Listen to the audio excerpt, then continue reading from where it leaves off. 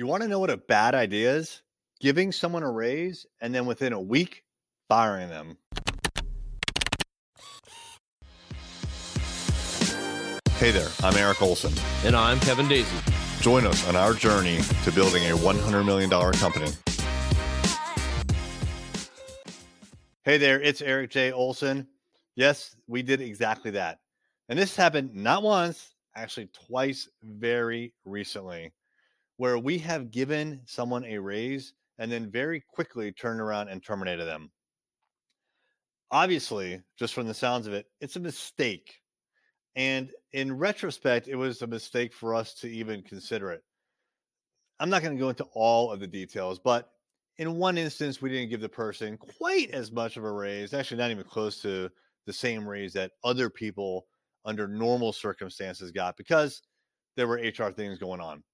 With the other person, it was almost more of an appeasement. There were certain HR things going on, and we gave him a pretty substantial raise, but we didn't know if that was going to solve the underlying HR issue. And guess what? It didn't. It solved it for about a day. And then a few days later, the same old issue popped right back up and worse than ever. So in retrospect, it's very obvious to me that if you have an HR issue with someone, that you need to somehow red flag that. And when things like normal evaluations come around, they don't get a raise. So I've definitely decided at this point, and like, how do you red flag things? You red flag things by having written warnings, right? And then you can have multiple written warnings here at Array Digital and also at Rival Digital, our sister company. If there's an issue, an HR issue, someone's not performing or whatever, the first step is a oral warning. That's where I just tell you what's going on, and the manager documents it in his or her notes so that they know when that happened and what was said. And it needs to be very clear to the employee that this is a warning. We're not just having some, casual conversation. No. Like, I'm warning you, like, don't do that again. Do you understand? This is step one. Almost as explicit as that. Step two is the first written warning. The next step is the second and final written warning. And the final step is termination. So if you have someone that is progressing through those disciplinary actions, then you really need to consider them. They're on a different path at that point than everybody else in the company. All right. So I like to consider that from an HR perspective, employees are on two paths. One is they're kicking ass and doing what's expected of them. And for that path, yes, of course, you get a raise, after evaluation. And the evaluation should have no surprises, right? Because they're kicking ass. Everyone knows they're kicking ass. So you can't go into the evaluation thinking they're kicking ass and come out, dinging them for a whole bunch of stuff. Now, like, of course, people have things they need to work on, but you're either kicking ass or you're going down that other path, the disciplinary path.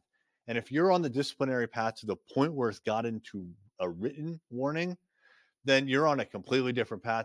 And we're not going to be talking about raises. We're going to be talking about how you're going to save your job, right? So, as harsh as it sounds, and like, no one likes to talk about terminating. It sucks, right?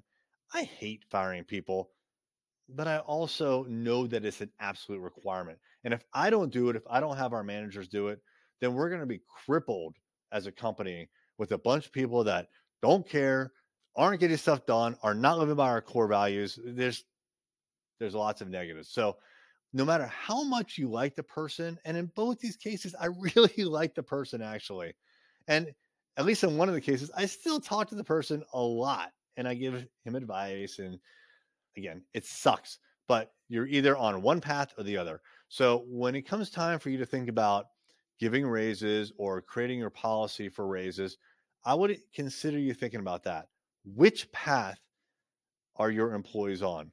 They're either on the path to getting a raise and kicking ass, or they're not. There should be no middle ground. How much more successful would you be if you could harness the experience of a group of successful business owners? Well, that is the exact group of people that we have in our Business Growth Mastermind.